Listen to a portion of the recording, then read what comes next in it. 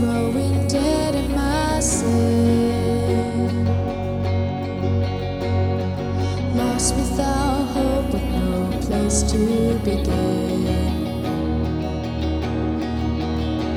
Your love made a way to let mercy come in. When death was arrested and my life began, ash was redeemed, only beauty remains. My orphan heart was given a name. My mourning grew quiet, my fear rose to dance. When death was arrested and my life began. Oh, your grace so free washes over me. You have made me new, now life begins with you. Released from my chains, I'm a prisoner no more. My shame was a ransom he faithfully bore. He canceled my debt and he called me his friend. When death was arrested and my life began,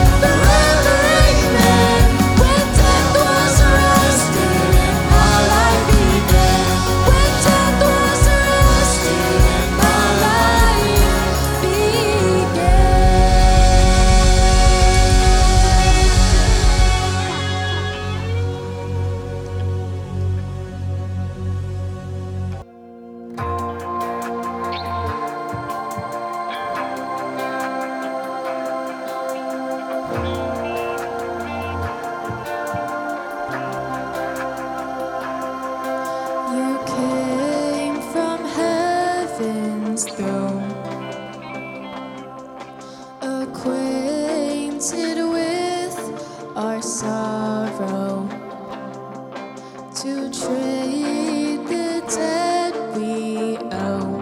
Paid it all, church. You're suffering for our freedom. Sing it out, sing. The Lamb of God in my place. Your blood poured out my sin. Erased, it was my debt. You died. I am raised to life. Hallelujah, the Lamb of God. My name upon your heart, my shame upon your shoulders. The power of sin undone. The cross for my salvation. The Lamb of God in my place. Your blood poured out my sin. Erased, it was my debt. You died. I am raised to life. Hallelujah, the Lamb of God. There is no greater love. There is no greater love. The Savior lifted up. There is no greater love. There is no greater love. There is no greater love. The Savior lifted up. There is no greater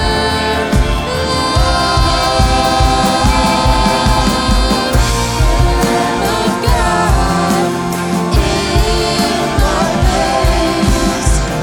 Your blood poured out my sin.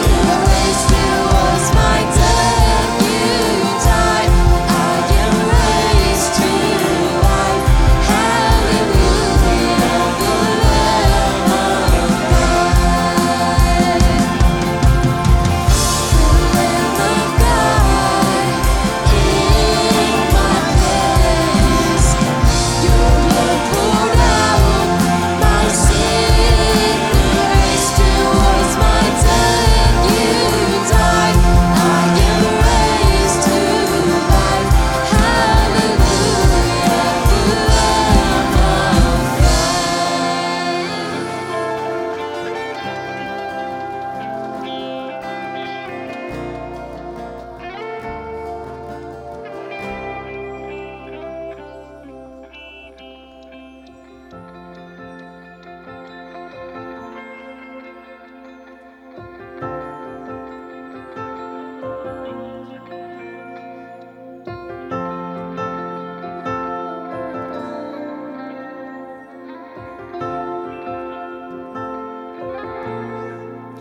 In Christ alone, my hope is found. He's my light, my strength, my song.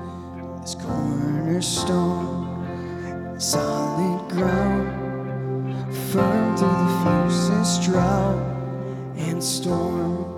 What heights of love, what depths of peace, when fears are stilled, when striving cease. My comforter, my all in all, here in the call of Christ I stand.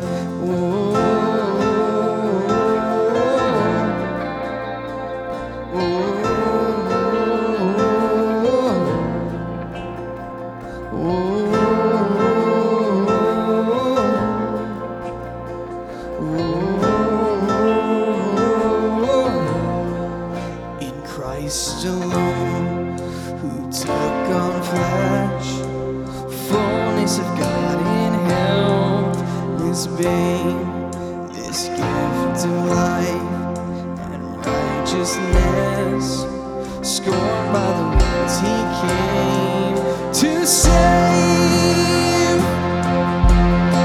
till on that cross as Jesus died, the wrath of God was satisfied, till every sin on him was laid. Here in the death of Christ I live.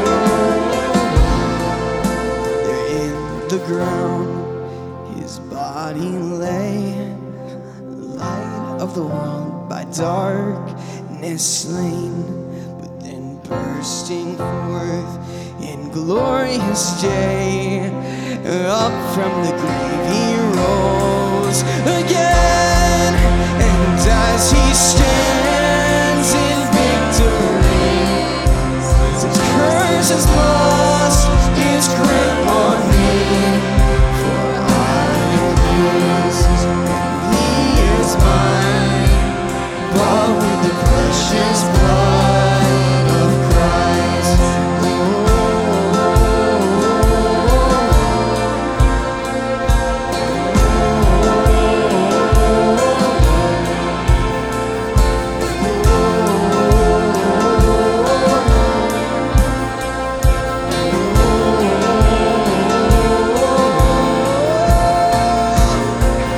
I find my strength and I find my hope, I find my help in Christ alone. When fear assails, when darkness falls, I find my peace in Christ alone. I give my life and I give mine all, I sing this song to Christ alone, the King of Kings, the Lord of all heaven sings to Christ alone.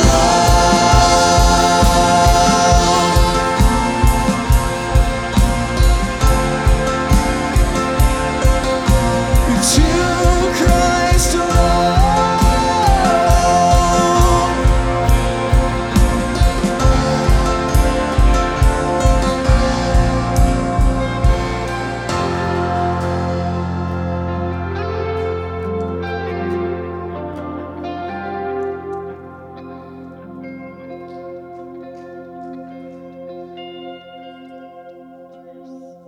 Till he returns or calls me home, here in the power of Christ I stand, here in the power of Christ we stand.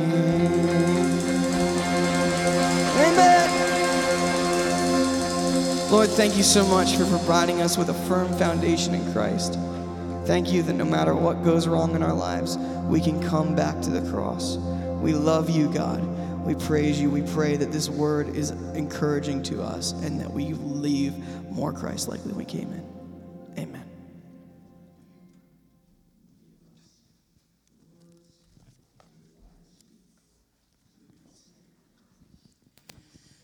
Good morning, Church by the Beach.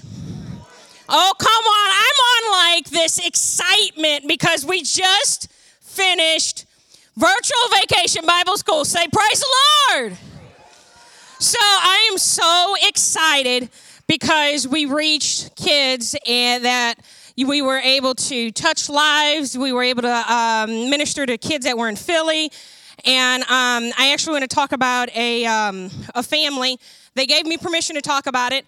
And so I was very thankful that a family joined us. And we had talked about day one. And then day two, the little girl came to me and said, I told my grandpa in Russian the lesson that we talked about on day one. So that is like, I'm like, that, I mean, give God praise for that, because that wasn't me, that was God.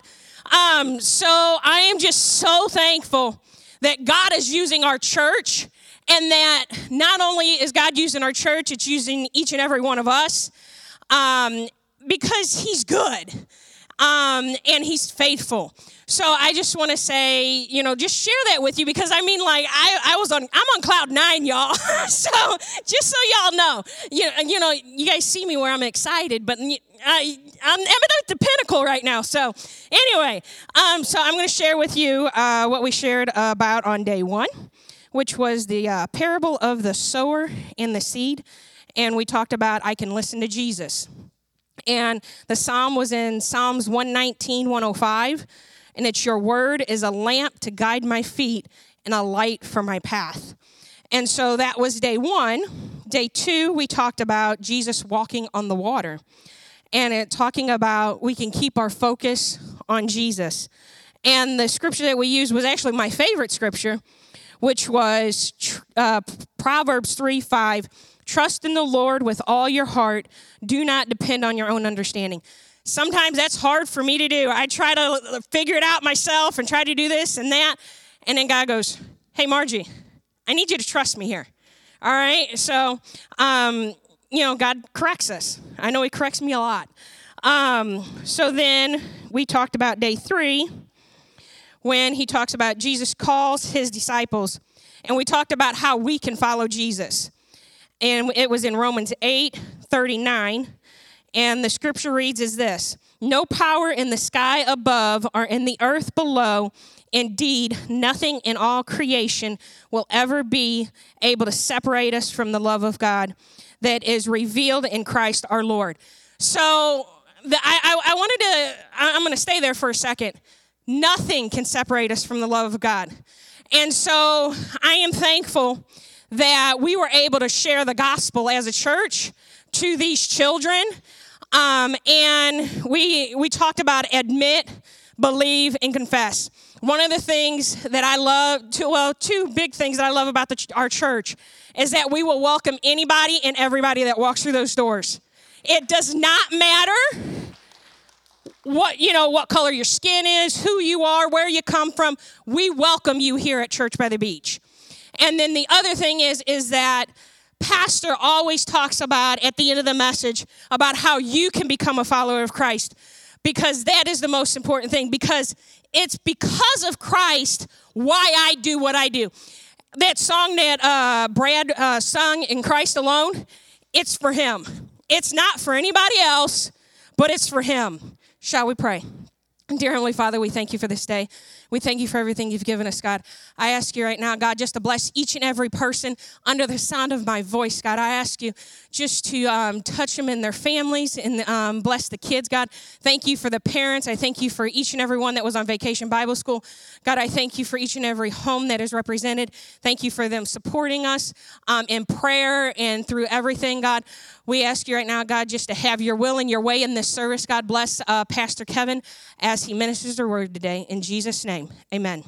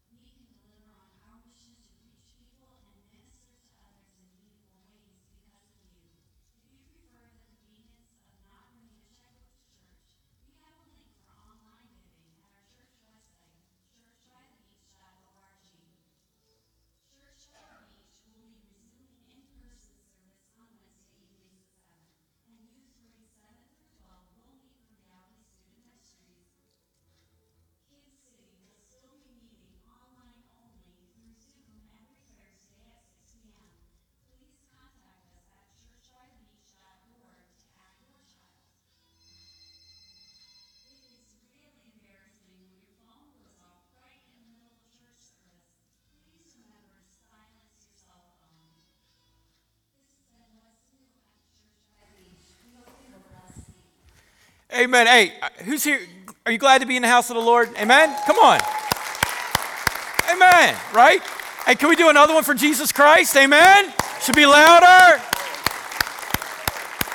Awesome, man. It's so awesome to see every one of you. I love being in church. I hope you love it just as much as I do. And man, it's just like being in person, it just does not get old. You know, there for the longest time, you know, we take some things for granted in life, don't we? Absolutely. And when those things that we take for granted in life are taken away, we realize really how valuable they are to us. And this is one of those things, being able to come together as the body of Christ and being able to worship our Lord and Savior Jesus Christ. Nothing like it. And so before we dive into the message, you heard some announcements, but check out our website, churchbythebeach.org. You can get the message notes right there, latest message. In fact, they actually come out on Thursdays, so you can cheat a little bit and see what all is happening with what you're about to hear today. And some spots there you can fill in your own notes, email them to yourself, all right, which is fantastic. And also we have a digital Connect card, so we can't hand things out right now. And but we do have a way to still gather some information if you would like to connect with our church, and we would love to connect with you. So just go to our digital Connect card on our website, churchbythebeach.org. But all of you who are in person, welcome. If you're watching us online or listening to us elsewhere, thank you so much for tuning in. Now, here's what we've been doing for the last 2 weeks. This is week 3. We've been looking at this sermon series called Letters to the Church of, okay? And what this series is strictly all about is 7 letters that we read in the book of Revelation of chapter 2 and chapter 3. Now, these letters are specific letters written by Jesus himself. How many of you know if Jesus has something to say, what should we do? Listen, or in this case, read it, right? And so we want to, take a look, break down these letters and see how and what Jesus was trying to communicate to that specific church. But more importantly, taking all 7 letters as we're going to go through these and seeing what he's trying to communicate to you and I, not only just as our gathering here or wherever you may be, but also individually within your life. Now, Jesus wrote these 7 letters to 7 different churches in Asia. So they are geographical locations. Some still exist today, others do not. Now, these letters are what we would consider to be potentially as the last verbal communication that we see within Scripture within Christ. So what I want to do is we're going to take a look through all of this, looking at faithful believers, because look, we want to be faithful believers, don't we? I'm so sorry. I must not be in church. We want to be faithful believers, don't we? Absolutely. We know Margie does, okay? Absolutely. And so what we gather here is Jesus is announcing to you and I as faithful believers to continue until the end or till his coming. They used this saying, Maranatha. What was that? Come quickly, Lord Jesus. All right? Let's jump into our scripture, Revelation chapter 2, starting verse 12. To the angel of the church in Pergamum, right? These are the words of him who has the sharp, double-edged sword. We're going to look at that several times throughout this message, so keep that in the back of your mind. I know where you live, where Satan has his throne, yet you remain true to my name. Let's stop there for a moment. There is an environment here that we see that this church is in. They're in a demographic or a geographical location that I would say would not be considered as ideal, okay? Just not as ideal. He says this, you did not renounce your faith in me, not even in the days of Antipas, my faithful servant, who was put to death in your city where Satan lives. Again, Jesus is addressing that where this church is located is not within probably the spiritual spectrum that we would feel very comfortable with. Nevertheless, that's a transitional word, I have a few things against you. There, meaning your church, your community, your region, all right? There are among you who hold to the teaching of Balaam, who taught Balak to entice the Israelites to sin, so that they ate food sacrificed to idols and committed sexual immorality. Likewise, you also have those who hold on to the teachings of the Nicolaitans. So we got a lot of things here encompassed within 2 verses, and Jesus is just diming them out right there, all right? But then something great happens. Everybody repeat this word, repent, right? Repent, therefore. Otherwise, what does it say? I will soon come to you and will fight against them, all right? Now, as we go on, how's he going to fight? With the sword of my mouth. There's another reference there to a sword, okay? We want to keep that in the back of our minds. Verse 17. Whoever has ears, let them hear what the Spirit says to the churches. To the one who is victorious, and my prayer is that will be every single one of us, right? I will give some of the hidden manna. I will also give that person a white stone, and I'm going to really break that down for you toward the end of the message. A white stone with a new name written on it, known only to the one who receives it. Now, Pergamus or Pergamum, depending on which translation you're reading, it's an actual real place. In fact, it is still a lively city today. Now, what we're going to do is we're going to take what was written to them from Jesus, and then what we want to do is interpret how Jesus is speaking to us today within this letter.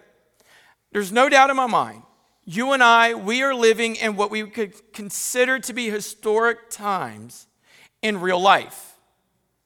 Okay? Technology has taken us as a church and as a church as a whole beyond our buildings and our 4 walls. In this day, you and I are making what we could say church history, navigating through global changes. Yes, global changes in real time.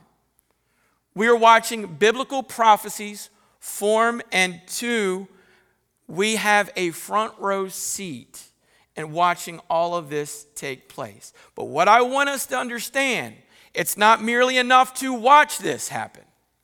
But we must, as the church and the body of Christ, understand what our role is in that and being ahead of it and making sure that we are what? Communicating the gospel message.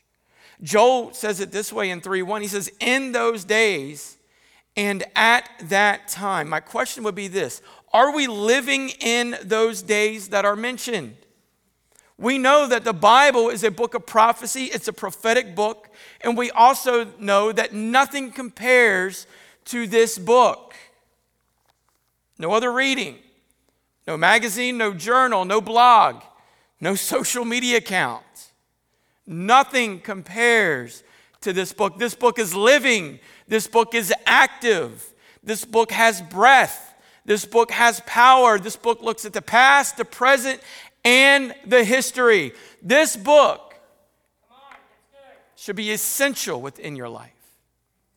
Luke says it this way in Luke chapter 21. He says, he told them, this parable. Look at the fig tree and all the trees. When they sprout leaves, you can see for yourselves and know that summer is near. Even so, when you see these things happening, what things? The things that we have going on around our world today. You know that what? The kingdom of God is near. Revelation chapter 9, verse 6 says, during those days, people. Again, are we in those days? John 16:4, I have told you this so that when their time comes, you will remember what I warned you about them. Now, we must ask ourselves, where are we right now within the spectrum, within the grandness of everything that's happening around us? Jesus here is writing 7 letters to his church. He is telling them what is happening in their day. Now, there's some things that we need to understand about Pergamum or Pergamus. That word literally means married or tied or bonded together. This city was a wealthy Roman city. It had great influence within the empire. Pergamus was well known for its invention of the papyrus paper. And different from many of the other churches, it was unique in the sense it wasn't as important when it come to trade. But it was equally just as important because if it was a hub of spiritual activity, and it would not be necessarily spiritual activity that you and I would be proud to be a part of. Pergamum is where you would make offerings, great religious activity. There would be great temples, great, fantastic, eloquent altars made, but they were made to ancient gods. Not the God that we serve, not Jehovah, not Adonai, not the creator of all things, not the one who is what? The Alpha and the Omega, the beginning and the end, not the healer, not the author and the finisher, but instead to ancient gods. They had this whole thing wrong.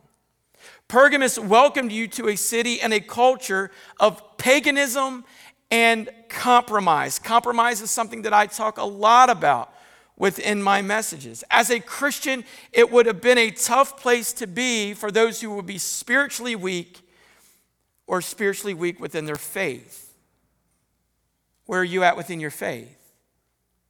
One of the things I cannot stand about the culture and the society that we live in is that we have taken the very decrees, the laws, and the promises that we have written here within the Word, which we understand is also the sword, and it's also what double-edged, and we're going to get into that in just a few moments. But we've allowed compromise to come in, to fit our lifestyle, to fit the mold that we want, rather than us fitting the mold that it provides. There are two overriding themes that we can find out within this passage of Scripture that I've read, this letter. One is the issue of faithfulness to the point of martyrdom if called upon. What does that mean? That means you will be killed for your faith. Have you ever thought about that? Have you ever thought in your mind or even been in a discussion like you are? I promise you are now. Thank you. Thought, would you be willing to go that far for your faith? The second thing that we see is the issue of compromise with the world and the spirit of this world. Will you be faithful or will you compromise? The church at Pergamum actually did both. You know, 1 John chapter 2, starting at verse 15, says this, great direction here for us in life. It says, do not love the world or anything in the world. If anyone loves the world, love for the Father is not in them. For if anything, for everything in the world, the lust of the flesh, the lust of the eyes, the pride of life, comes not from the Father, but from the world. Verse 17. The world and its desires, they what? They pass away. What does that mean? They're dying. They're gone. They've passed away. But whoever does the will of God, what do? They live forever. 2 Corinthians chapter 13 and 5. This is a great scripture reference for us to look at to do self-reflection within our lives. Watch this scripture. It tells you to do something. Examine yourselves. When's the last time you've done that? When's the last time you allowed the Word of God, as James tells us, to take a look at and to allow it to be what? As a reflection unto our soul, unto our spirit, for the things that need to be changed. But it says, examine yourselves to see whether you are in faith. Test yourselves. Do you not realize that Christ is in you, unless, of course, you fail the test? We must examine ourselves. And these letters that we're looking at for the church actually glare in and give us a visual perception of an x-ray of what's going on within inside of the church. Let me help you out. Not the body, not the building. We talked about that last week. Not the building of the church. But we understand that we are part of the body of Christ. And being part of the body of Christ means that we are part of the church. In other words, we're not defined by a structure of any sort. We're defined by being a part of the body. And what this does, these letters allow us to look deep within the church to see, hey, what's going on here? What is Jesus trying to communicate? One of the first things we see. What is he trying to bring to light? One of the first things we see within this letter is this: simply be prepared. The moment we hear of a crisis, what do? We prepare. When the pandemic and the quarantine went from a casual discussion to a more serious thought, on the forefront of all communication, what did you do? You began to make preparations within your home. Water, food, toilet paper. Am I right? Yeah, thank you. Jesus is saying to us in this moment, prepare ourselves. I love this. We need to know his word, and we need to do his word. Let me repeat that. Know his word and to do his word. You know, as a parent, if you've, maybe this has happened to you also within your own personal life, but you send your kids off to college, or maybe you went off to college and you studied a specific field, and then college is over, and you go out into the real world. How many knows that your plans get wrecked sometimes?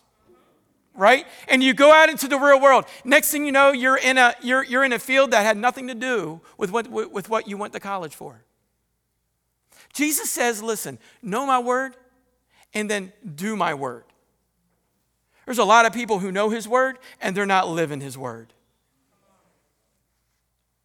Let me repeat that.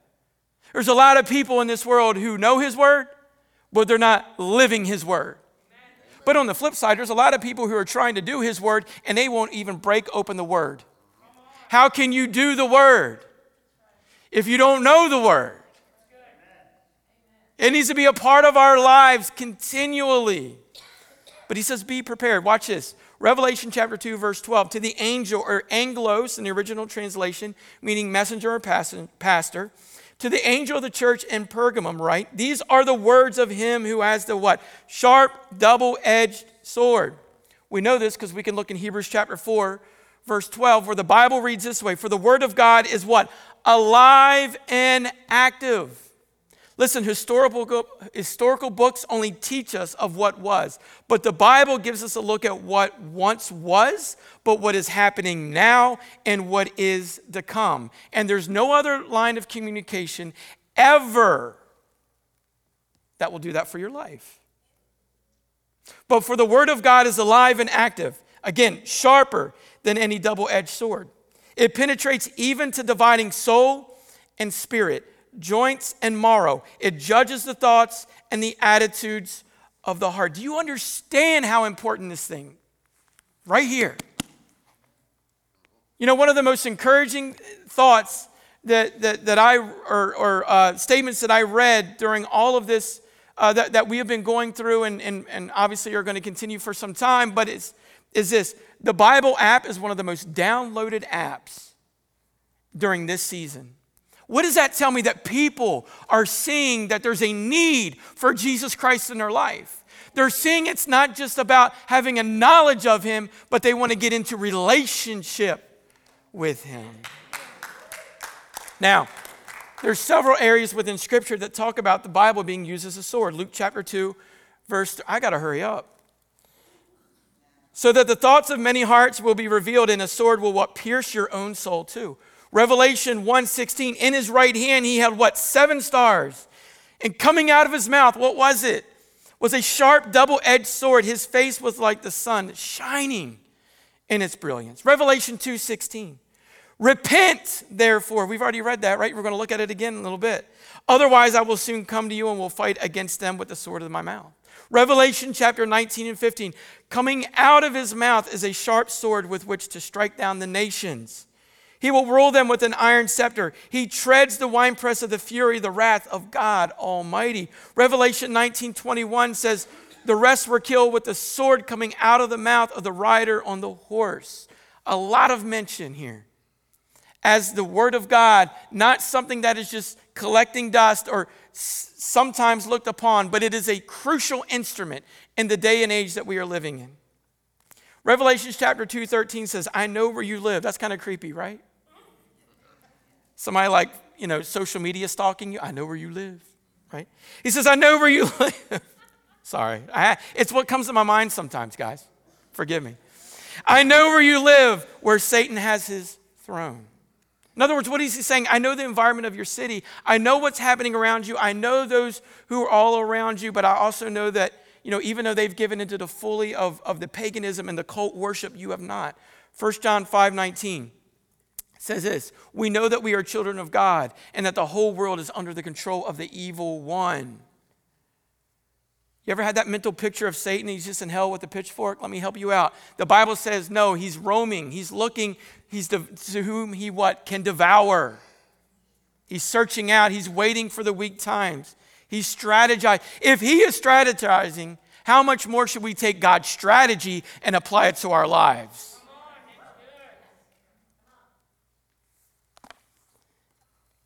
Goes on to say, yet you remain true to my name. You did not renounce your faith in me. In other words, you held fast to my name. You held fast to the faith. He goes on to say, and even in the days of Antipas. Now, we don't know nothing about this guy. All we know about this guy is what is in these few next words. He calls him my faithful witness, who was put to death in your city. What was he? He was martyred for the faith. He goes on to say what? Where Satan lives. Let me help you out. We are all going to face opposition. We have been facing opposition, but we must be able to recognize this and have not a waver at all within our commitment to Christ. We must take the Word of God and allow it to function to its fullest. Why? Because it's live, it's active, it's breathing, it's got power, and it's life-giving. So we know that we need to be prepared, but now we understand, number two, we need to be true. No one wants to sign up for persecution. Let's be honest about that. But if we say that we are going to get prepared at this time and that we're going to live for Jesus like never before, as many of you have said, as I have said even about our church in my own life, this is what's going to happen. As you're trying to live the discipled life for Jesus, you're going to be loving, but yet at the same time, you're going to be judged and looked down upon and potentially even hated. Why? Because living the truth, it will become noticeable in your life. I want it to be noticeable in my life. The Bible charges us to be holy. That's kind of very, you use the word holy, and it's almost like, oh, I can't do that. I mean, that's inferior. We become over that word. Do you really know what that word means? Changed. Be different. Be different from this world. When people look at you, they should see no resemblance of our society and culture. They should see what? Jesus Christ living through you. Now, here we go. The truth draws examination to us. The church belongs to Jesus Christ. We know that. Let's take a look in the scripture. In verse 14, Revelations 2, it says, nevertheless, I have a few things against you. See, don't you love it when somebody sets you up? You go into a conversation and they're building you up. They're praising you. They're like, great job. Therefore, nevertheless, but everything starts to change, right? I have a few things against you. There are some among you who hold to the teaching of Balaam or the practices of Balaam. He was a prophet who sought his calling for money. Goes on to say, who taught Balak to entice the Israelites. So Balaam went to this king and he taught him how to entice the Israelites. In other words, what? How to make them weak. How did he do that? He said, eat this food that you're not supposed to eat. And then he enticed them with sex. He goes to sin so that they ate food sacrificed to idols. And then what did they do? They committed sexual immorality. There will always be temptation. And the one who is the tempter, but no tempter or temptress can make you sin. We, you and me, decide to sin. Watch this. We decide after looking at the temptation to think about it just a little bit. Then after we have entertained, this is an equation here, okay? Then after we have entertained the sin, it then sticks in our head. When that happens, we have now set ourselves up for the act of sin, and the result of all of this will be painful at the least. At the least. Proverbs chapter 6, 27 through 28 says, can a man scoop fire into his lap without his clothes being burned? Can a man walk on hot coals without his feet being scorched? James chapter 1, verse 13, when tempted, no one should say, God is tempting me. For God cannot be tempted by evil, nor does he tempt anyone. But each person, that's you and I, we are tempted when they are dragged away by their own evil desires and enticed. The devil made me do it. No, he didn't. You did it. Your eye, the lust of the flesh, the lust of the eyes. The Bible speaks to us about it. Then after the desire has conceived it gives what? Birth to sin. And sin, when it is what? Full grown, gives birth to death. The Bible tells us what? Sin brings upon death. There's no death in this world unless there's sin that came into it. And we know that. Revelation chapter 2, looking at verse 15.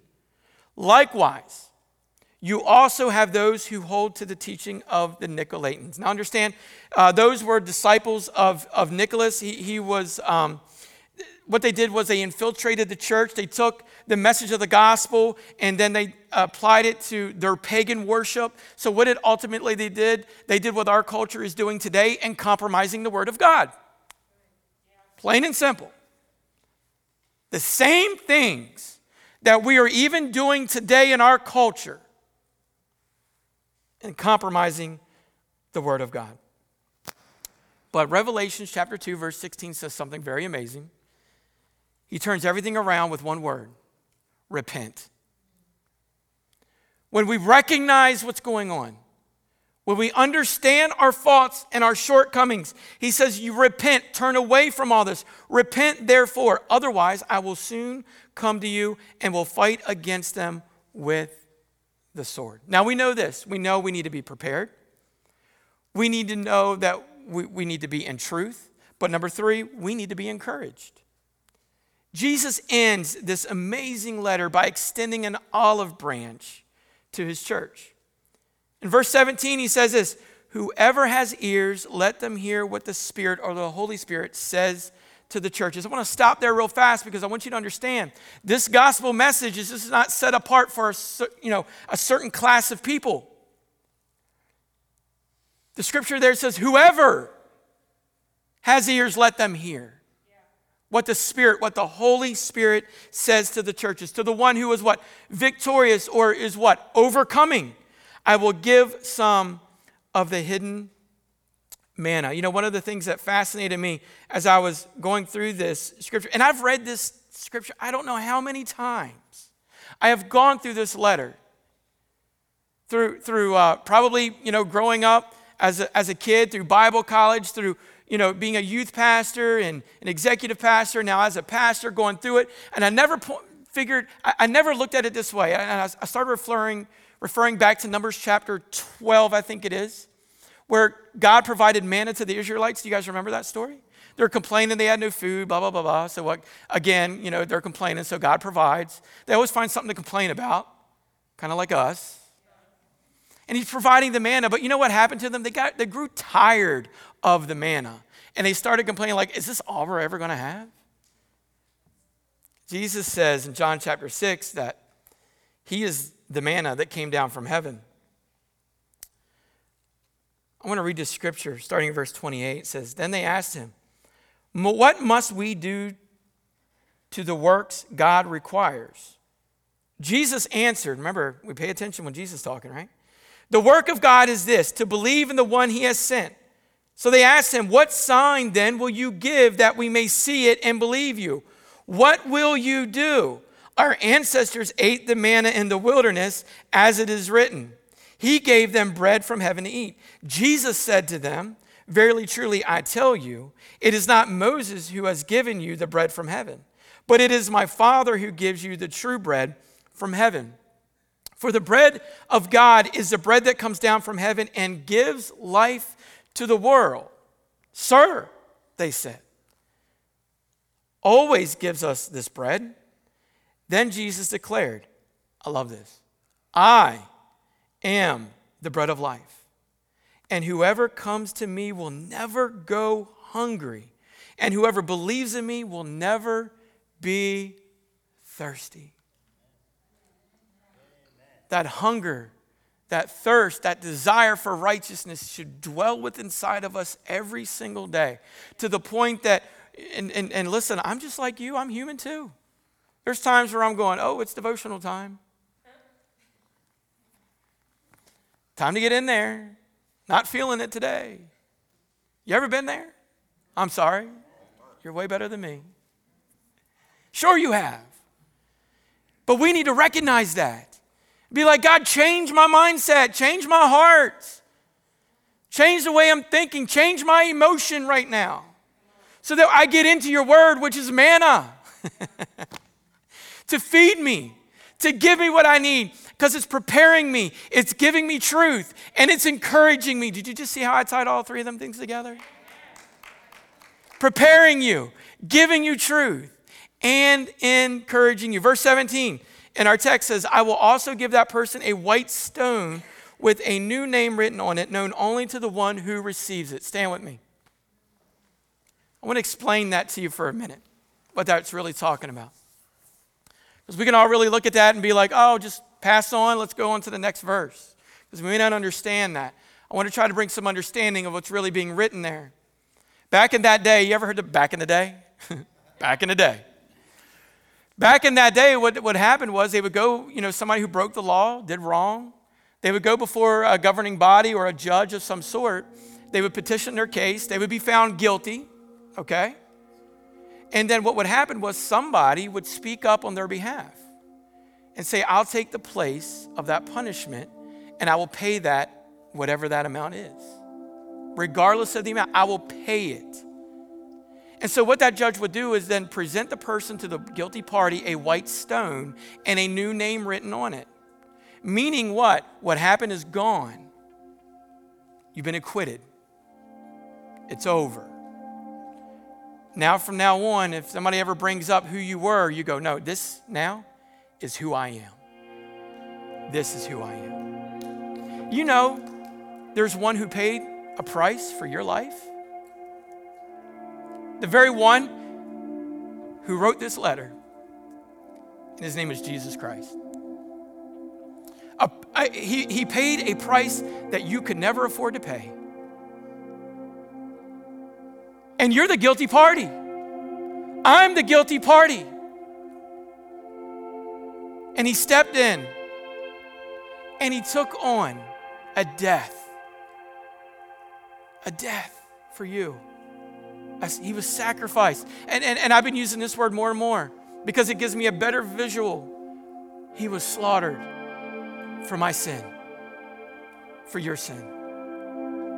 And when he did that, he gave us a new name. And that name is, you're a child of God. And all you have to do is say, Lord Jesus, I accept you. I accept what you've done. And I accept you now as my Lord, my Master, my Savior. And from this day forward, I will live for you. It's stupid for somebody who's been acquitted to ignore and say, no, I want that punishment. I want that punishment. Doesn't make sense, does it? Yet we've all been there when it comes to Christ. Eventually, we came to the saving knowledge of who Jesus Christ is. Maybe you're here today and you don't know who Jesus is. Maybe you're watching us online or listening to us, whatever the platform is this morning, and you don't know who this Jesus is. If you would bow your heads, close your eyes this morning. Right where you're at, even in your living room, kitchen.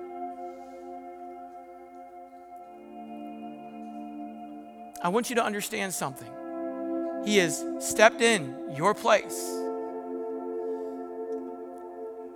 to what make you white as snow. Clean slate.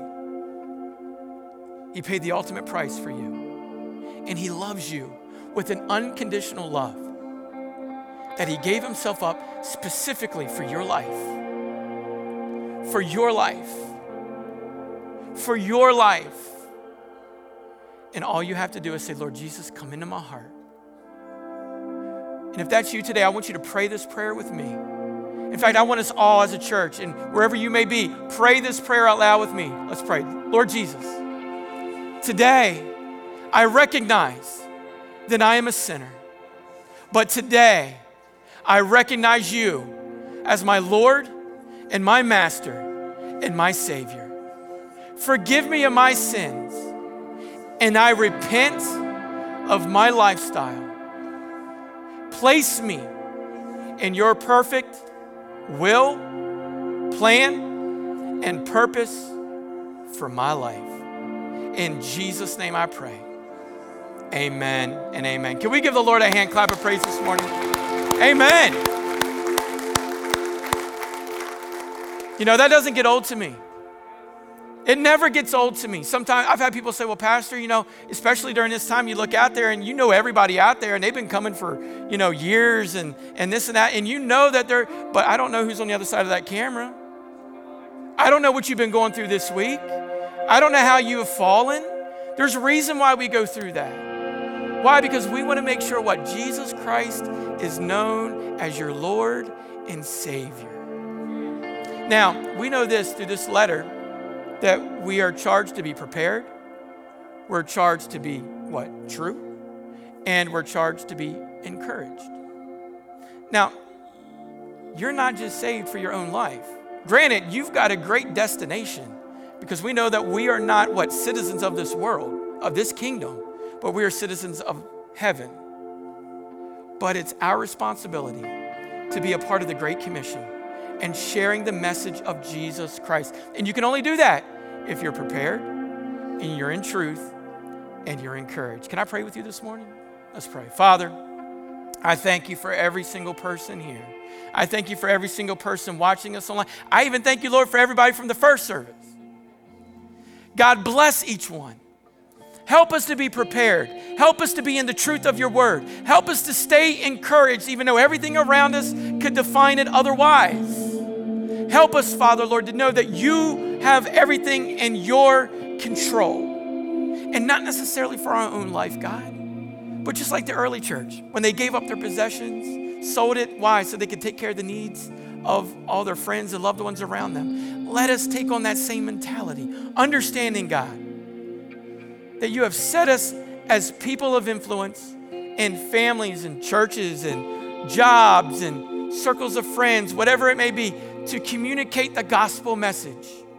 May your gospel message never be silenced by any of us here, any of us watching us online. May we demonstrate your message and your word. Father, we love you and we thank you, God. And as we close out this time together, we're reminded of the words of the psalmist. Let the words of our mouth and the meditations of our heart be acceptable in your sight, O Lord, our strength and our Redeemer. In Jesus' name we pray. And the church says, amen, amen. We love you guys. We'll see you next week.